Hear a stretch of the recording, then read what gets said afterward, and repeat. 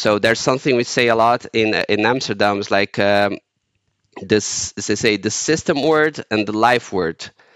And the system word is pretty much the organization and the challenges and the regulations. And the life word, it's just the life that people have and just their regular daily lives, I'll say. And there's like a mismatch. So people, they have challenges, they're facing stuff, and at the same time, the city is managing and dealing with some other stuff, and it doesn't always match. And maybe tech has a role there in translating and bridging those two things. In these times of fast change, have you ever thought architecture might be falling a bit short and wondered, what's next? Well, let's find out. My name is Luca De Stefano. I'm one of the founders of Known-A, and this is Boundary Breaking Businesses Beyond Architecture, designers and commissioners of tomorrow speaking today.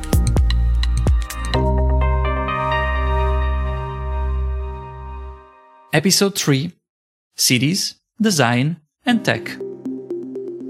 Hello everyone and welcome back to Beyond Architecture. In the last episode we looked at technology from the perspective of a group of architects, starting their own tech startup and scaling it up to being a very successful business. Today, we stay on technology, but from the perspective of cities. We go all the way to Amsterdam, the Netherlands, to look at the way the city and the urban planning department are working with technology, are innovative, which tools they use, but also which new opportunities for collaborations are arising for designers just like us. Our guest is originally an architect and urban planner. He worked for many years for the city of Brasilia, and also he has been collecting a long list of academic qualifications, including a PhD from the University of Technology of Eindhoven. And today, he's the I-Team Director and the head of the Digital Urban Planning Lab for the city of Amsterdam. We connect with Amsterdam, the Netherlands, because at Beyond Architecture, we talk with Bruno, Ávila, Esha de Matos. Hello. Hi, Bruno. Thank you, Luca. Very nice to be here. Thank you very much. Yeah. Thanks for coming. I want to jump right into a question that I have for a while. What are you guys doing at the lab? What are you doing there? What's hot these days? Yeah, nice question. So actually what we are working on is exploring new technologies and new functionalities to improve the urban planning process. So especially making it more transparent, more inclusive, and trying to address this gap between the technologies that are available and what we actually use in urban planning and in urban design. And second, this gap between what people want, what people expect from urban development, and what happens or what's like undertaken. So pretty much bridging those gaps and then serving, trying to provide answers to some questions from the urban development department in Amsterdam. And talking about technical solutions, could you maybe mention a couple of very hot pieces of tech or softwares or tools that are out there at the moment? What are you guys working with? Yeah, so we are now exploring the possibilities of extended reality, so augmented reality, virtual reality, and especially the role of game engines such as Unity and Unreal in participation processes. So the city has been using Unity for a sort of 3D platform for some time, for around 2-3 years. So it's a 3d.amsterdam.nl. So it's just open, everyone can download it, can visualize it. And it's an open source code, and it's based in Unity. And now we're also exploring Unreal, especially for the augmented reality applications and possibility of parametric design within Unreal. Okay, so if I understand right, we are talking about a digital twin almost, just visualizing digital twins in a more accessible way. Is that it? So the digital twin is the replica of something that exists in the reality. So it can be an object, a process. But then, so in this case, we're talking about a digital twin of a city or like a neighborhood. 3D Amsterdam, it's kind of like a base for a digital twin. So it is a digital twin, but like in a starting maturity level, because you have the 3D model of it. But then when you start to have more real-time data and you're able to actually run simulations with it, then it gets closer to what a digital twin would be. Um, so, but then I would say that the digital twin is more than visualizing 3D data. It's just like, so actually I can give an example. So when people are designing a plane, like in these big companies, they're just designing a new plane. They're going to have a digital twin of the plane in order to see if it's resistant, the aerodynamics of it, and if it works. And they just like have a total digital replica before they start building it because it's so expensive to build a plane. And that's the same idea with a city or a neighborhood. So before you really go and build it, we're just you need to you're going to make a replica of it. You're going to make a lot of simulations. You're going to test different scenarios, and then you can actually build it. And yeah, or if it maybe it's like not a new neighborhood, but it's like just the city and managing the city, and then you're trying a new policy or something. So that's the idea of the digital twin. Okay, so simulating different kind of solutions or different kind of policies as well. Yeah, having the virtual replica of something that you can play with and try different things before you actually make the decisions.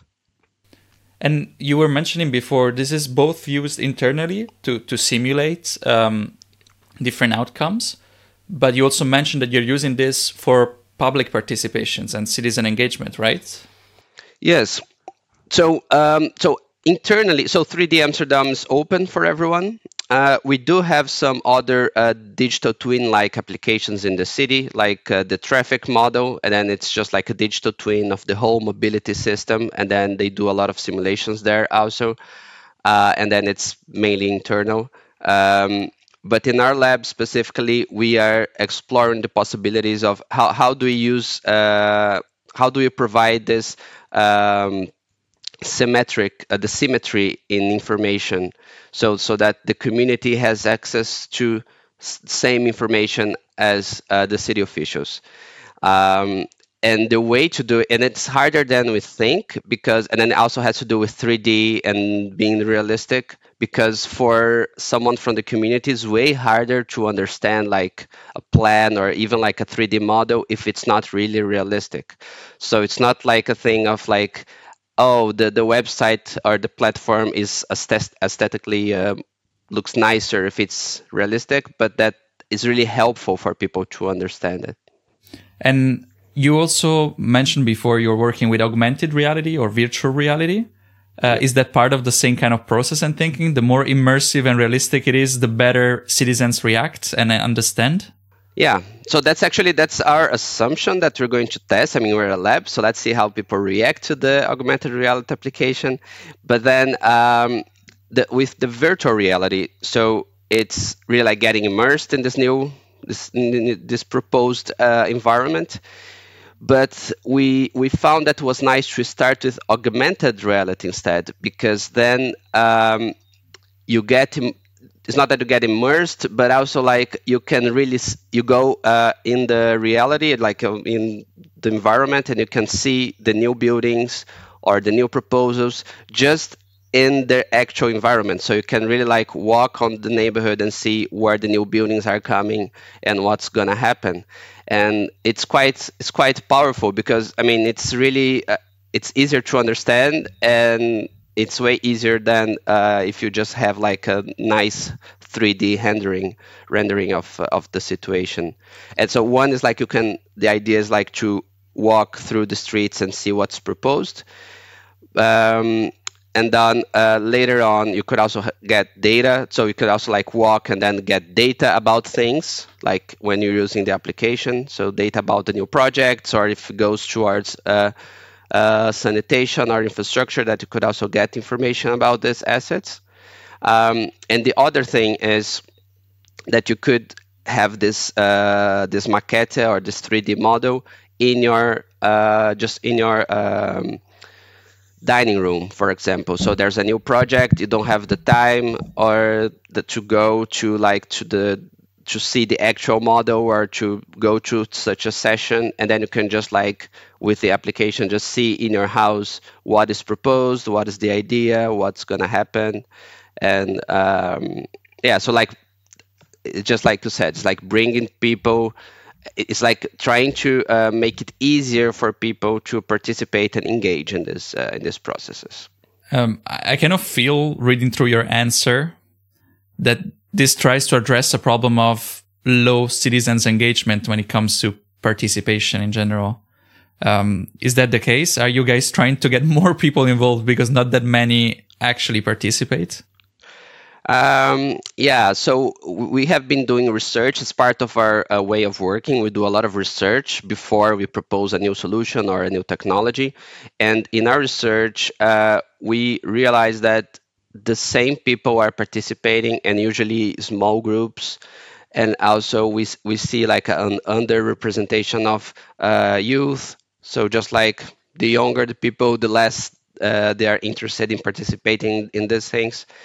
But then I would phrase the problem like not as a lack of engagement or a lack of interest, but I would say, how can we make the city ready or in capable of engaging people in many different ways? So like meeting people where they are in their needs, in their lifestyle, and not okay. This is how we should participate. This is the framework, and your life needs to fit into this. But like kind of like the opposite. But definitely like more people, but also especially underrepresented people. So the more you work, or the more if you have 2-3 jobs to get live paycheck by paycheck, or you just like rent a place, you're not don't have the time or the to really like go to and invest a lot of time to participate in things. But what's going to happen is that these decisions, they're going to impact your life anyways. So then you have the people that has more conditions or more money or more time. They're just like they'll be influencing the process more, and the people that need the most, they they won't be, they're not really participating as much. So that's something we're trying to tackle. That's very interesting, that the city of Amsterdam is so actively trying to engage with citizens. I have this one personal example. I'm a proud citizen of Amsterdam myself, and I used to get, this happened I think a year ago or so, I used to get Instagram ads of running projects. So they will be like, hey, this is happening. This is gonna happen in a few years. If you want to comment, vote here. It's a whole language that for me was very new. Insta ads were, to sell stuff, not to get citizens excited. So I found that quite forward thinking, I have to say. I don't know if you were behind that. No, I was not. No? But no, not specifically this. But like, it's definitely something that also other departments in the city are doing. So they're trying new ways to engage people.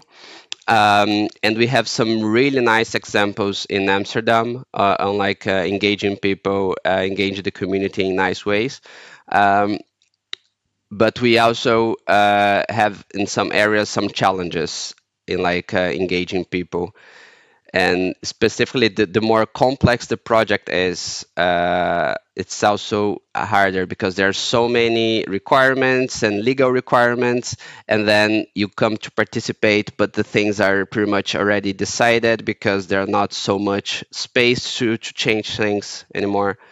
But yeah, so I personally am not involved in this specific project you mentioned in this initiative, but I recognize that, but definitely the many departments and projects are just trying to figure out all ways to engage with people. Yeah. And I really can imagine this whole complexity might be a pain point. Like, how do I get citizens to actually talk and express their view if it's already a huge mess to handle myself within my department, within all the stakeholders, within the regulations, the government, and so on.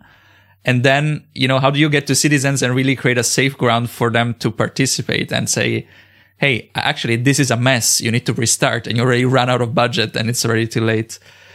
So does tech help in that? Yeah, I think so. Yeah, I think that's the biggest role of tech at this moment, trying to make complexity understandable, try to show, make visible how one thing impacts the other. So how mobility impacts on well-being, how the housing topic relates to, for example, amenities and facilities in public space. So it's all related. Also, the financing, it's all related. And now in the last years, also the whole concern with climate change, climate adaptation, circularity. So it's all related and it's all very complex, but and sometimes abstract. So how do you translate that to something we can visualize? Because we also know better than anyone. So we also have trouble in visualizing those things and make a sense of this complexity. But also, and then it makes easier for us. How do we make it also easier for the community to understand the challenges that we are facing also in the municipality? And I would say it's like a two-way thing. So on one, okay, the challenges that we as a municipality are facing, and then also empower people and meet where they are so they can also express their challenges. So there's something we say a lot in Amsterdam, is like this, as they say, the system word and the life word. And the system world is pretty much the organization and the challenges and the regulations. And the life world, it's just the life that people have and just their regular daily lives, I'll say. And there's like a mismatch. So people, they have challenges, they're facing stuff, and at the same time, the city is managing and dealing with some other stuff, and it doesn't always match. And maybe tech has a role there in translating and bridging those two things. And that makes me think a bit of an issue that might come along when we talk about new technologies in general, right? There is a whole adoption curve, and it's either because, as you mentioned, new tech, it's very expensive in the case of the Apple headset. But also there is a whole learning curve that goes with new tech. And the more tech evolves, I feel, the faster and steeper that curve becomes, right? I wonder how you guys deal with this in the municipality of Amsterdam, which is, in case our listeners don't know, only in the urban planning department, a huge organization. Yes. How do you catch up with that? How do you keep your colleagues up to speed?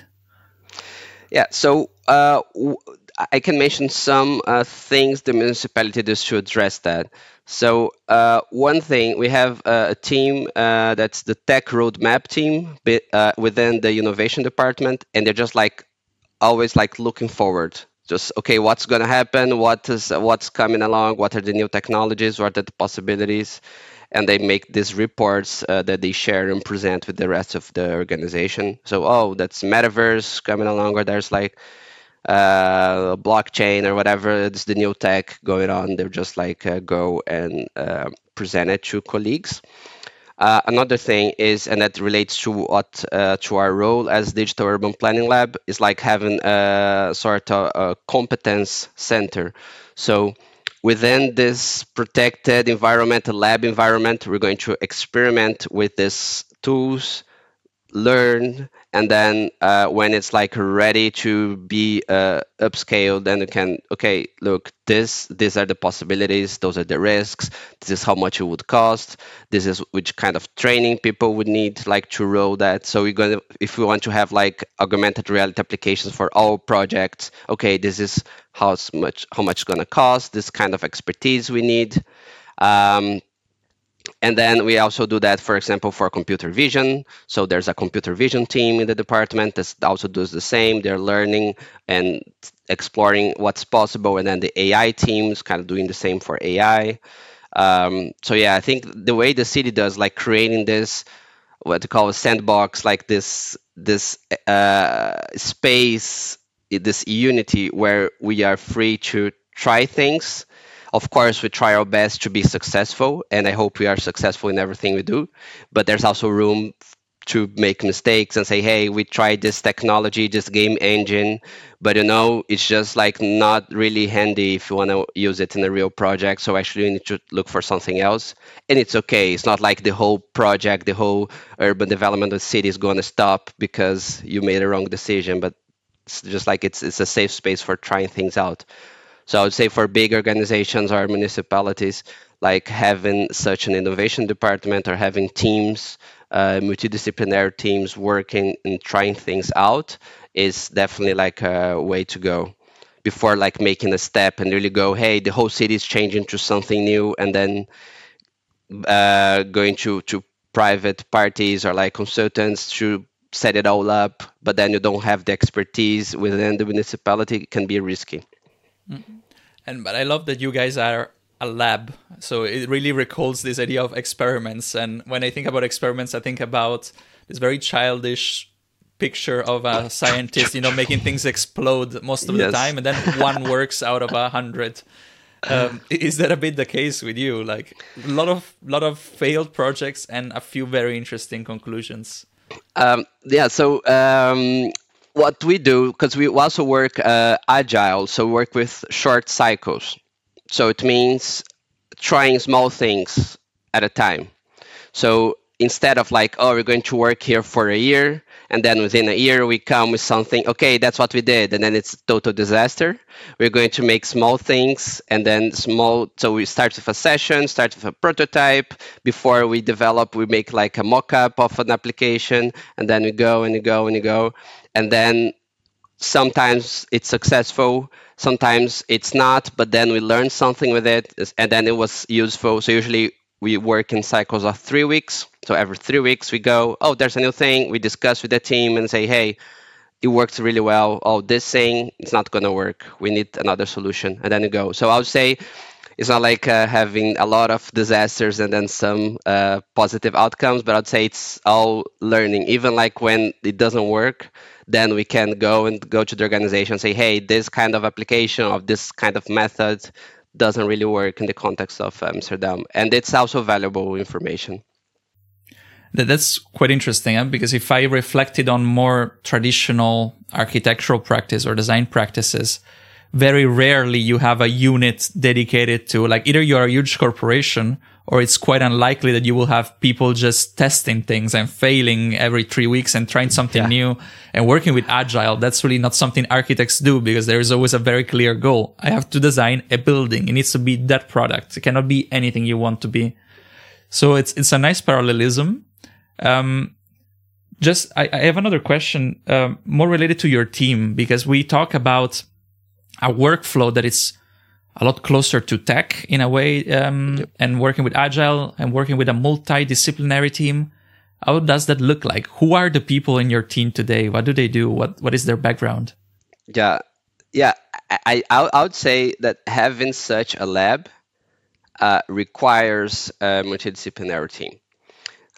So we have people like service designer, community manager. We have an artist. We also have like a solution architect. It's more like, so a software architect side, not an architect. Data specialist, data analyst, and and it's key. It's really important because the thing is, we need to design things and do applications for humans, for the community in the context of Amsterdam.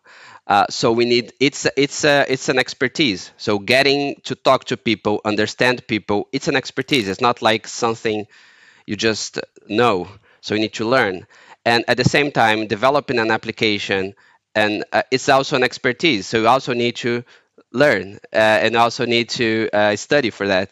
And then when you put everyone together, and then that's I would say it's kind of like a myth of that some people think it's like magic. You put all make a diverse team, you put everyone together, it's like a potion, and then it works, and then has all these brilliant ideas.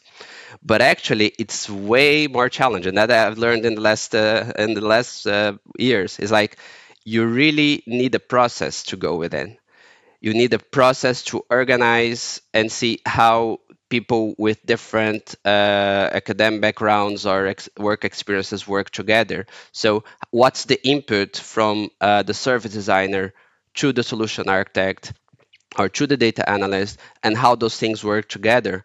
And that's why we're working agile also, because in agile, usually, yeah, you know what you want, kind of, but then you have like 3 weeks or have like small cycles to test if it's really what people want. But for us, we realized it was not, because it's agile is a framework from software development, but then we're also working with problem-driven iteration adaptation from the Harvard School. So they have this methodology, kind of like adapting the cycles to public policy and taking the social aspect and the political aspect to it. So we're taking some things from agile and taking some things from other methods to really like be able to understand the problem and go again and why this problem is happening, and then what are the possible solutions that we could offer, and then test the solutions. So I would say having a multidisciplinary team is important, but knowing how to lead such a team or to organize the process is also super important. There's no magic to it. I can imagine that.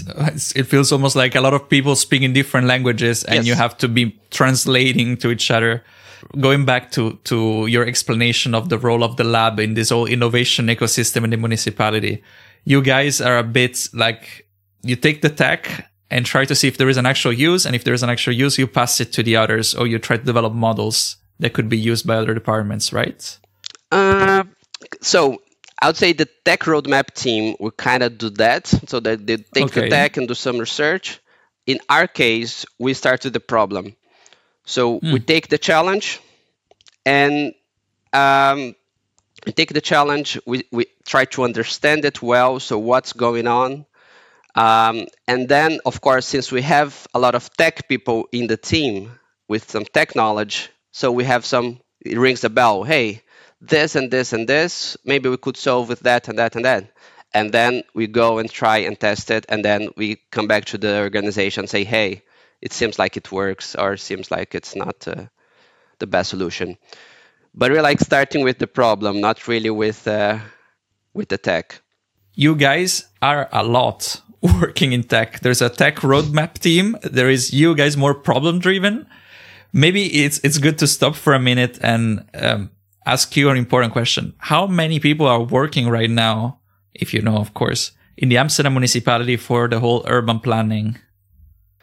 Yeah, so actually we are all in the innovation department, so not in the urban planning department. Okay. So we are officially so that's around 150 people in the innovation department. So 150 working on innovation only. Yes. Okay. And then the urban planning and development departments are actually huge. I would say thousands of people. I don't know. I think it's around 500 urban designers. I think it's like the biggest urban design office in the world or something. I don't know. It's like but it's quite in the public sector. So it's a quite big organization. And then the thing is, and then it relates to how the organization, how the city is organized.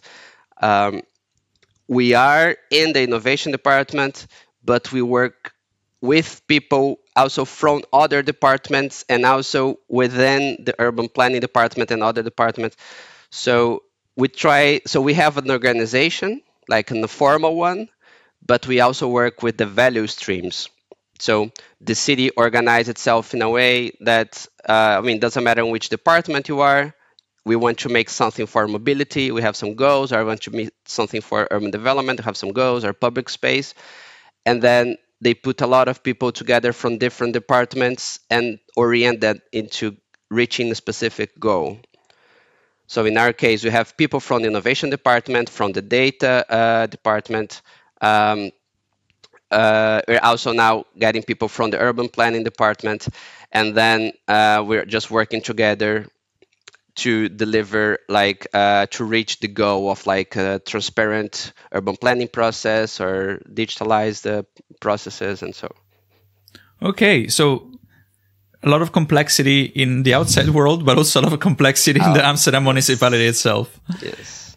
And you said value stream organization. So you guys mix the departments. It's almost like, we are in different different areas of the whole organization, but then we mix roles up when there is an issue or just to have a focus-oriented work. More than that, I would say, because that would be like the working group style, and that exists in many big organizations. But more than like there's something going on, then you're gonna meet with people from other departments. It's really like you as a team, as an architect, or you as a project manager or a data analyst, you are working with a team from just like your day job, just like full time or part time working in another team within the value stream. And do you guys also work with external collaborators? Because it's a lot of people now in the municipality. I know that in the past it was a lot smaller and therefore there were more collaborations. Do you today still have external collaborators like architects, designers, tech profiles, and so on that support you in research or projects? Definitely, we have a lot of collaborators. And then, so we have in the municipality, so kind of like a high level guideline of being careful with outsourcing, because first you want to build capability, so you want to be able to do things yourself, just within the organization, and also you want to keep, when you do something, you learn a lot, and you want to keep these people working for you in other projects also. So that's what kind of like a major guideline. So that's why we have such a big software development team. I wouldn't say, I would say 100, I don't know, but like a lot of people Wow. that work in developing software. So the 3D Amsterdam, for example, platform was developed internally. So it was not outsourced, so it was fully developed internally. And then, of course, we have collaborators, and then for specific expertise, for research, and it's quite helpful actually. I mean, you're not, because it speeds up the process, because you take someone that's already an expert at the subject. But I would just say, in terms of working in the government, that you need to be careful with, still build your own capability of doing things. Okay. That kind of brings me to the final questions, which are a bit more related to the practical advice we try to share with listeners, right? You know, if government and municipalities are your main client, how do you approach them? Like, how do you get in their radar so that commissions come your way? It's a very good question, because and I would say it depends a lot on the context you are working on. If it's like a big city, if it's here in the Netherlands or somewhere else, and it would change a lot. So, for example, I worked many years in Brazil, and in Brazil, it's a more formal environment, so we have more formal procurement. So you kind of need letters of recommendation from previous assignments to get an assignment. So how are you going to get your first assignment if you don't have a letter of a previous assignment? So you can start there. You can start kind of like volunteering and doing some work for municipalities in order to get these certificates. But it's very specific from Brazil. Here, I would say it's less formal. So if you are out there and show that you're doing nice things, or that you have the expertise, and you just like contact people working in the government, it's also okay, because they got to know you, and then they know what to do, and then they see, and then they know also what's going on in the city, so they can, oh, I think there's a lot of possibilities here, especially for starters. Because of course, if you have a big company, you're probably interested in a big urban design project or architectural project, or probably be a formal procurement, and then you probably have the means to do that and to just go and find it. But for smaller entrepreneurs, I'd say just in the people base, just like talking to people, understanding the needs, but not really. I think what is difficult, and that's something, because I talk to a lot of sellers from tech solutions and everything. And one of the problems is that, so they have a solution, and then they want to sell you their solution. And I mean, I don't care about the solution. I care about my problem. I care about my challenge. So how can you solve my challenge? And that's something that most companies don't do. They usually, okay, this is our product, or these are our products, but not really try to understand what exactly we want or exactly we need, I'll say. Yeah. And so no, don't come with a ready-made solution and try to fit it in my box. But would it make sense to still come with a concrete proposal? Like I really imagine a starter, someone that has a new firm, maybe they're young, like a way to approach municipality could also be maybe something very small to test out together. Like, hey, I have this idea. It might be interesting for you. It doesn't require a lot of budget, but it allows us to get to know each other. Something like that works, or is a big no, don't contact me, don't talk to me. No, I think it's a good thing, because yeah, like you have an idea and it's great, but then you try to understand also the other side, and yeah, then I think it's just great. It's a great way to go if you have like a methodology or a framework or a technology or a software. I think it's a great way to go. And I have a bit of a technical question, Bruno. I don't know if you're allowed to answer, so I'll just put it out there. Worst case, we cut it out. Because there is public procurement, and that's of course in place. So any commission over a certain amount has to be tendered, and there needs to be open competition amongst all interested parties and a very, very even and equal evaluation. But there is also a threshold normally under which the commission can be given directly, right? That varies, I know, from municipality to municipality or from department to department. How does that look in Amsterdam? What is that amount that you can give freely to someone if they have something interesting? Or what is the threshold that you cannot go over? Yeah, so actually this is an European regulation.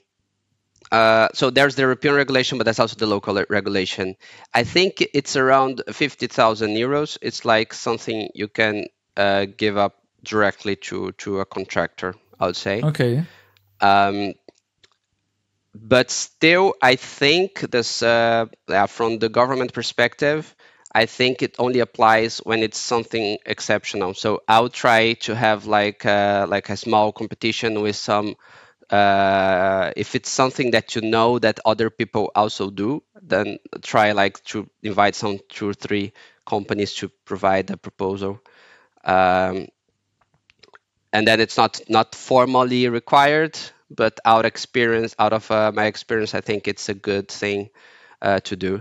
But then of course, like if it's something just super nice and innovative and you just want to give it a try, that works also. That can happen without going through the whole procedure. Also, because to go through the whole procurement procedure, you need to know exactly what you want. And if it's something innovative, you don't really know what you want. So we want to try it out. Yeah. Yeah, I understand that. You want to have the freedom. I was talking some time ago, we did a project with the city of Valencia. And actually it was quite interesting because some departments had a very hard threshold on 15,000. They couldn't commission more than that. But the innovation department had a bigger threshold. So it was around 50K, like you said, because basically they wanted to have the freedom to test stuff and, really invest some money in solutions that might fail or might not fail. And if you do it through procurement, it doesn't work. No. Yeah. And also takes too long sometimes to go through the whole procedure, and time for innovation is super important. So if it takes a year to do something and then maybe it's already too late, so it doesn't even matter anymore. Yeah, you're right. Okay, this I think was quite interesting for those that are running a firm or want to start their own firm. It's pretty clear. Technology on the plate, and it needs to be new and interesting, but also an understanding of how the whole municipality and government work, and a pitching model that needs to be useful. Or you go through the big channels, like going through the tendering streams and get qualifications and so on. Yes, correct. Let's think now more from the perspective of the youngest listeners. So those that are either studying or they're just starting their career, they're still very much keen to take a direction. Maybe they don't have it yet. What would you advise then? Yeah. First, I would say, like knowing a software. Oh, I know 2 3D modeling softwares, and sticking to that and say, oh, these are kind of like my skills, it's not gonna take people too far. So it's not like, I mean, it maybe was like this 10 years ago. It was like this when I graduated. Um, but now I think we need to be professional learners. So it's not about learning that you need to be familiar with the tools, but you need to know how to learn new tools and new things. So either for managing your work or for modeling or just like especially now with the generative AI, but they're just like other tools out there.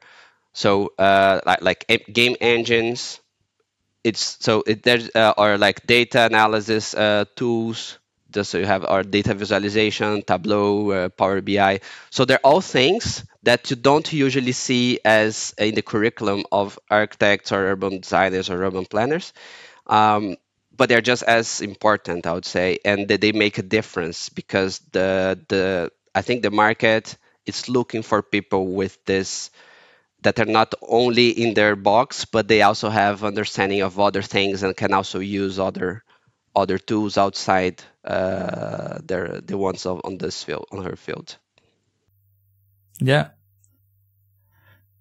I love it. It's like bringing a bit of experimentation into your professional life. Keep trying, keep testing. Be your own lab, Yeah, almost. that's nice. Yeah, that Okay. be your own lab. Yeah, I think we all live in labs now. It's like a big lab. Yeah. Yeah. Okay, I love it. And I think this applies as well for people running a practice or being part of a practice. Like if a practice doesn't have room for experimentation, like you said, they will never catch up with what's new or what's unforeseen. Yeah, yeah, definitely. And it doesn't need to be, I mean, you don't need to develop a rocket. It doesn't need to be to do something totally different. If you if you're open to adapting your process and innovating little by little, little steps, little things, try a plugin, or just like this week, try doing the meeting differently, or small things. I think they have a big impact. So of course, if you have a small practice, you cannot afford to take 1 month to do something crazy. But like small things, they can always do that. Like if you have like I don't know 10% or 15% of your time dedicated to learning something different or trying something different, I think it's going to help the process definitely. Yeah, there was this urban legend. I don't know. I mean, maybe it's not an urban legend. It's actually true from Google, where they said that every Friday, so every fifth day of the week, employees could work on whatever they wanted. Uh, I don't know if you have ever heard of that. That's even true. Maybe listeners know better, but it's an interesting model. Like it's a way of budgeting for innovation, right? Yeah. So actually, the way it works in the municipality, in theory, and that's the our it's the goal is that so we have the people working in value streams. Um, we have working 4 quarters. I mean, the year has 4 quarters, and then you have 4 sprints in every quarter, 3 sprints of 3 weeks, and then 1 sprint of 2 weeks. And the idea is that this last sprint of 2 weeks in every quarter, it's for innovation. So you would like try something different, try something else, try something new. Um, and I would say it's like the idea, but it's still not a practice. One, because we're starting now, so that's the first year we're trying to do that. But also because, I mean, innovation is also an expertise. So how do you innovate? Which methods? Which kind? Or are you going to do a workshop? Or just it's not like just doing something and then it's going to be nice, but like especially if it's a group, if it's a team, how do you innovate? And then that's still something we don't have enough people in the innovation department to support all the other teams. So I would say that in the next years I would expect to see the innovation department doing more for the regular teams of the other teams in this innovation sprints and try to address the problems of that specific team and try to innovate or learn new things. Yeah, I love it. It's very interesting way of working. I also like what you say here, huh? Like the fact that you cannot be an innovator on everything. As long as you are an innovator on something, that's fine. You don't need to know everything and be the first in everything, but at least each one of your, people in your department or in other departments have room to innovate in their own field and discover something new. It could be a workshop, could be a piece of tech. I think that's super valuable. It also takes away a bit of FOMO. Otherwise, you're always thinking, it's too much. I cannot do it. I will never catch up.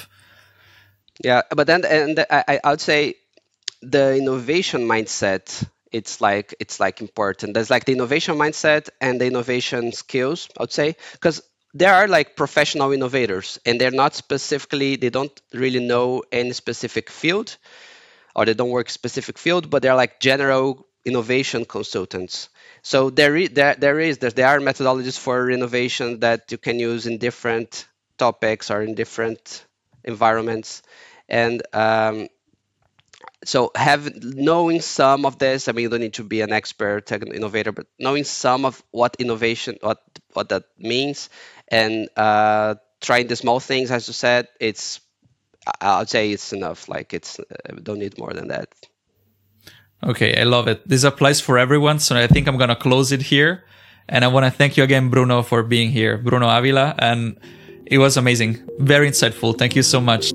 Thank you very much for this very interesting talk.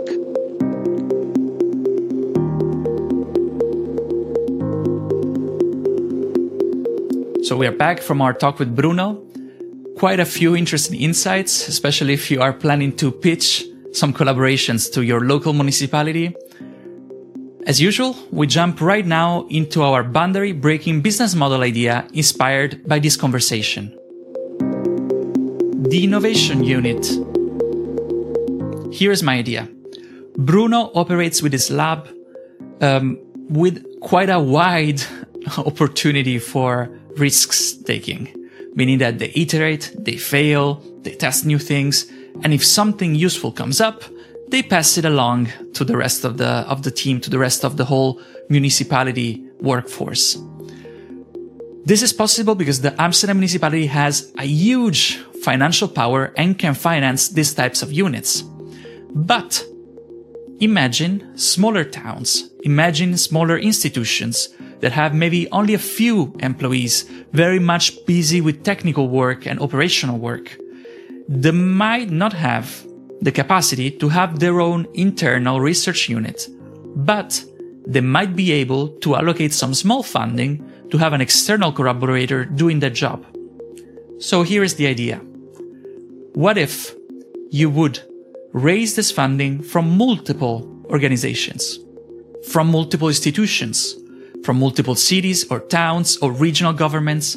What if your team would be composed of a multifaceted kind of skill set, meaning tech, planning, law, marketing, economics, for example.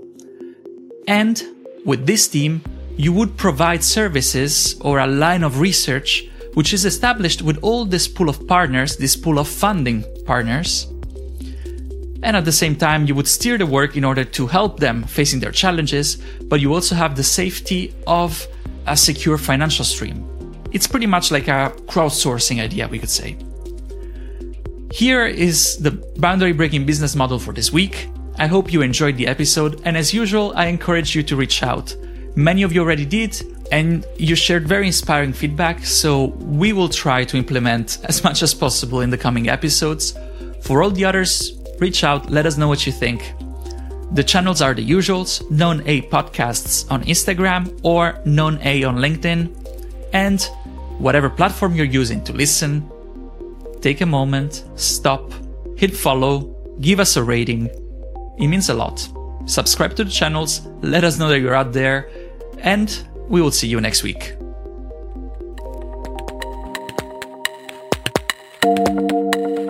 Beyond Architecture is a Known A podcast. This episode has been developed with the financial support of the Dutch Creative Industries Fund. Editorial support and marketing for Known A, Marco Mattia Cristofori, Daniela Silva, and Francisco Rivera. Sound supervision by Daniel van de Poppe for Spraakmaker Media. Advisory, Max Augustijn, Martine Chloe van de Bomen, Francesco De Stefano, and Anne Bruna. I'm Luca De Stefano. your host, and this was Beyond Architecture.